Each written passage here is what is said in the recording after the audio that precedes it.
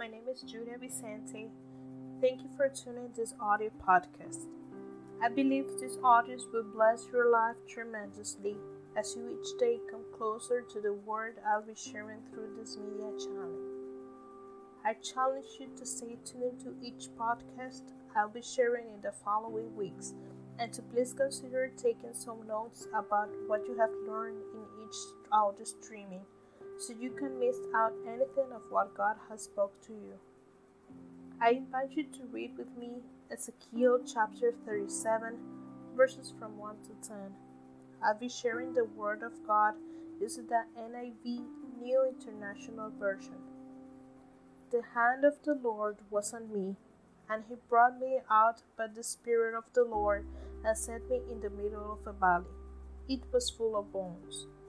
He led me back and forth among them, and I saw a great many bones on the floor of the valley, bones that were very dry.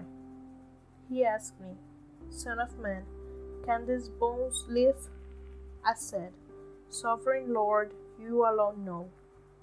Then he said to me, Prophesy to these bones and say to them, Dry bones, hear the word of the Lord. This is what the Sovereign Lord says to these bones. I will make your breath enter you, and you will come to life. I will attach tendons to you and make flesh upon you and cover you with skin. I will put breath in you, and you will come to life. Then you will know that I am the Lord. So I prophesied as I was commanded, and I was prophesying. There was a noise, a rattling sound, and the bones came together bone to bone. I looked, and tendons and flesh appeared on them, and skin covered them, but there was no breath in them. Then he said to me, Prophesy to the breath, prophesy, Son of man, and say to it, This is what the Sovereign Lord says. Come breath from the four winds, and breathe into the slain, that they may live. So I prophesied as he commanded me, and breath entered them. They came to life and stood upon their feet, a vast army. Thank you, Lord, for the opportunity of sharing this word with the audience. My prayer is that your word become flesh into their bodies, so they can commit to the vision of what you want to do in their lives. Thank you, Lord, for your blessing today. We pray in the name of Jesus. Amen. Today, I am going to speak about revival and how revival is very important in our everyday lives. In these verses, we get a glance at a picture about an uncommon situation where the prophet Ezekiel gets to visit a valley of dry bones. This man of God had a history of being an instrument for the kingdom, for the blessing of the holy nation. This particular scripture gives us a lesson about a past history where the holy nation Israel, after winning several battles in the name of the Lord, and after being a big united nation, just before getting to establish into the promised land, most of the people perished and didn't get to know the promise of God. This sad situation, most of the holy nation's brave men and other people were dead and left Israel without hope and without motivation for seeking up any other promise from the Lord to their lives. The most chosen nation, Israel, certainly wasn't at all prepared in the desert to make the entrance to the promised land, and this was only due to their lack of commitment, respect, and seeking of the presence of the Lord. They preferred to waste their lives gossiping about why God left them in the desert, having a hard situation, and sometimes they, as a community, decided to remain in the past of slavery and torture from where the Lord saved them. We, as creations of the Lord, need to be focused on what God has spoken to our lives and the promise that He has delivered to our hearts to believe it and to live with it. We cannot let the hard times rule our destiny, neither our understanding of the God we praise and serve. God gives us the opportunity when we face difficult situations to have a revival in our hearts, and to proclaim His word with faith and strength.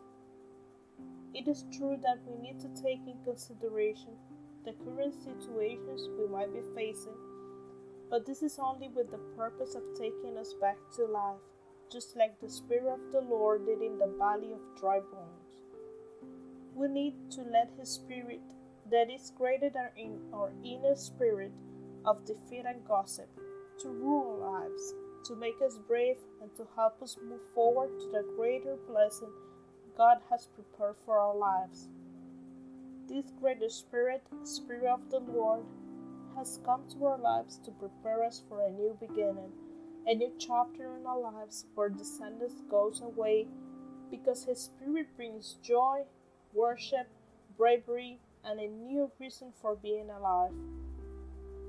Don't take for granted the visit of the Spirit of the Lord in your life today and from now on. I challenge you to proclaim the Word of God and believe that the power that resurrected Jesus out of the grave is the same Spirit will bring revival and a change to your current circumstances. As Ezekiel did, proclaim, but not in your own words, but in the words of God, the Bible, that those dry bones, each one of them, they form the body of that warrior that lives inside you. You can only have this revival if you are committed to let the Spirit of God take place in your life and to let Him do His job. If you remain to do this revival by yourself, the truth is that you may have a chance to make some pieces join together, but these pieces won't complete the full body, this tremendous work of God in your life. God would only let you play some cards, but you will win the game. Only the Spirit of the Lord can completely change your circumstances and bring a revival that will last forever. Finally, I want to share with you some suggestions about how to give the Spirit of God plenty of permissions to promote a revival in your life. First step, you need to get back to the scenario of the defeat. This is just with the purpose of seeing from where God is taking you out of the graveyard. God will bring you from death to purpose, from defeat to victory.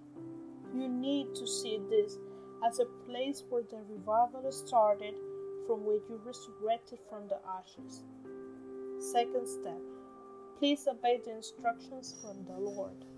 Don't pretend to be smarter than God. Please listen to His instructions. Let Him guide you through the process of revival and let Him do His job. He will give you a tutorial step by step on how to move from the valley of dry bones to the promised land. Third step, place the Word of God on action mode. Speak the Word of God and believe it. Don't trick yourself trying to use human knowledge and foolish words without taking in consideration that God has a greater mind than yours and that He knows what makes you move out of the graveyard before you even get to think what a graveyard means to your life. Fourth step, be always grateful. Be grateful that God has given you this opportunity to shine your bright colors. He has been good to our lives and He has a greater plan for your life. Don't let the God's Spirit that lived inside you take back a place in your movie. Make God first in your life, including your worship.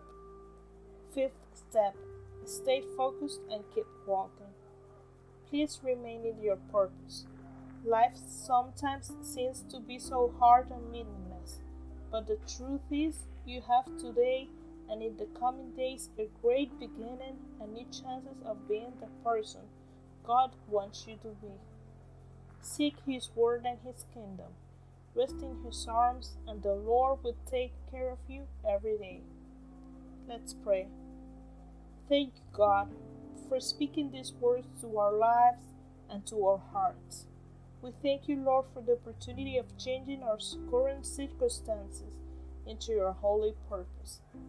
Please prepare our lives to be what you have meant them for being, and to encourage us every day to believe your promises and to live by them and not by our own ideas, neither our own human knowledge. We pray in Jesus' name, amen.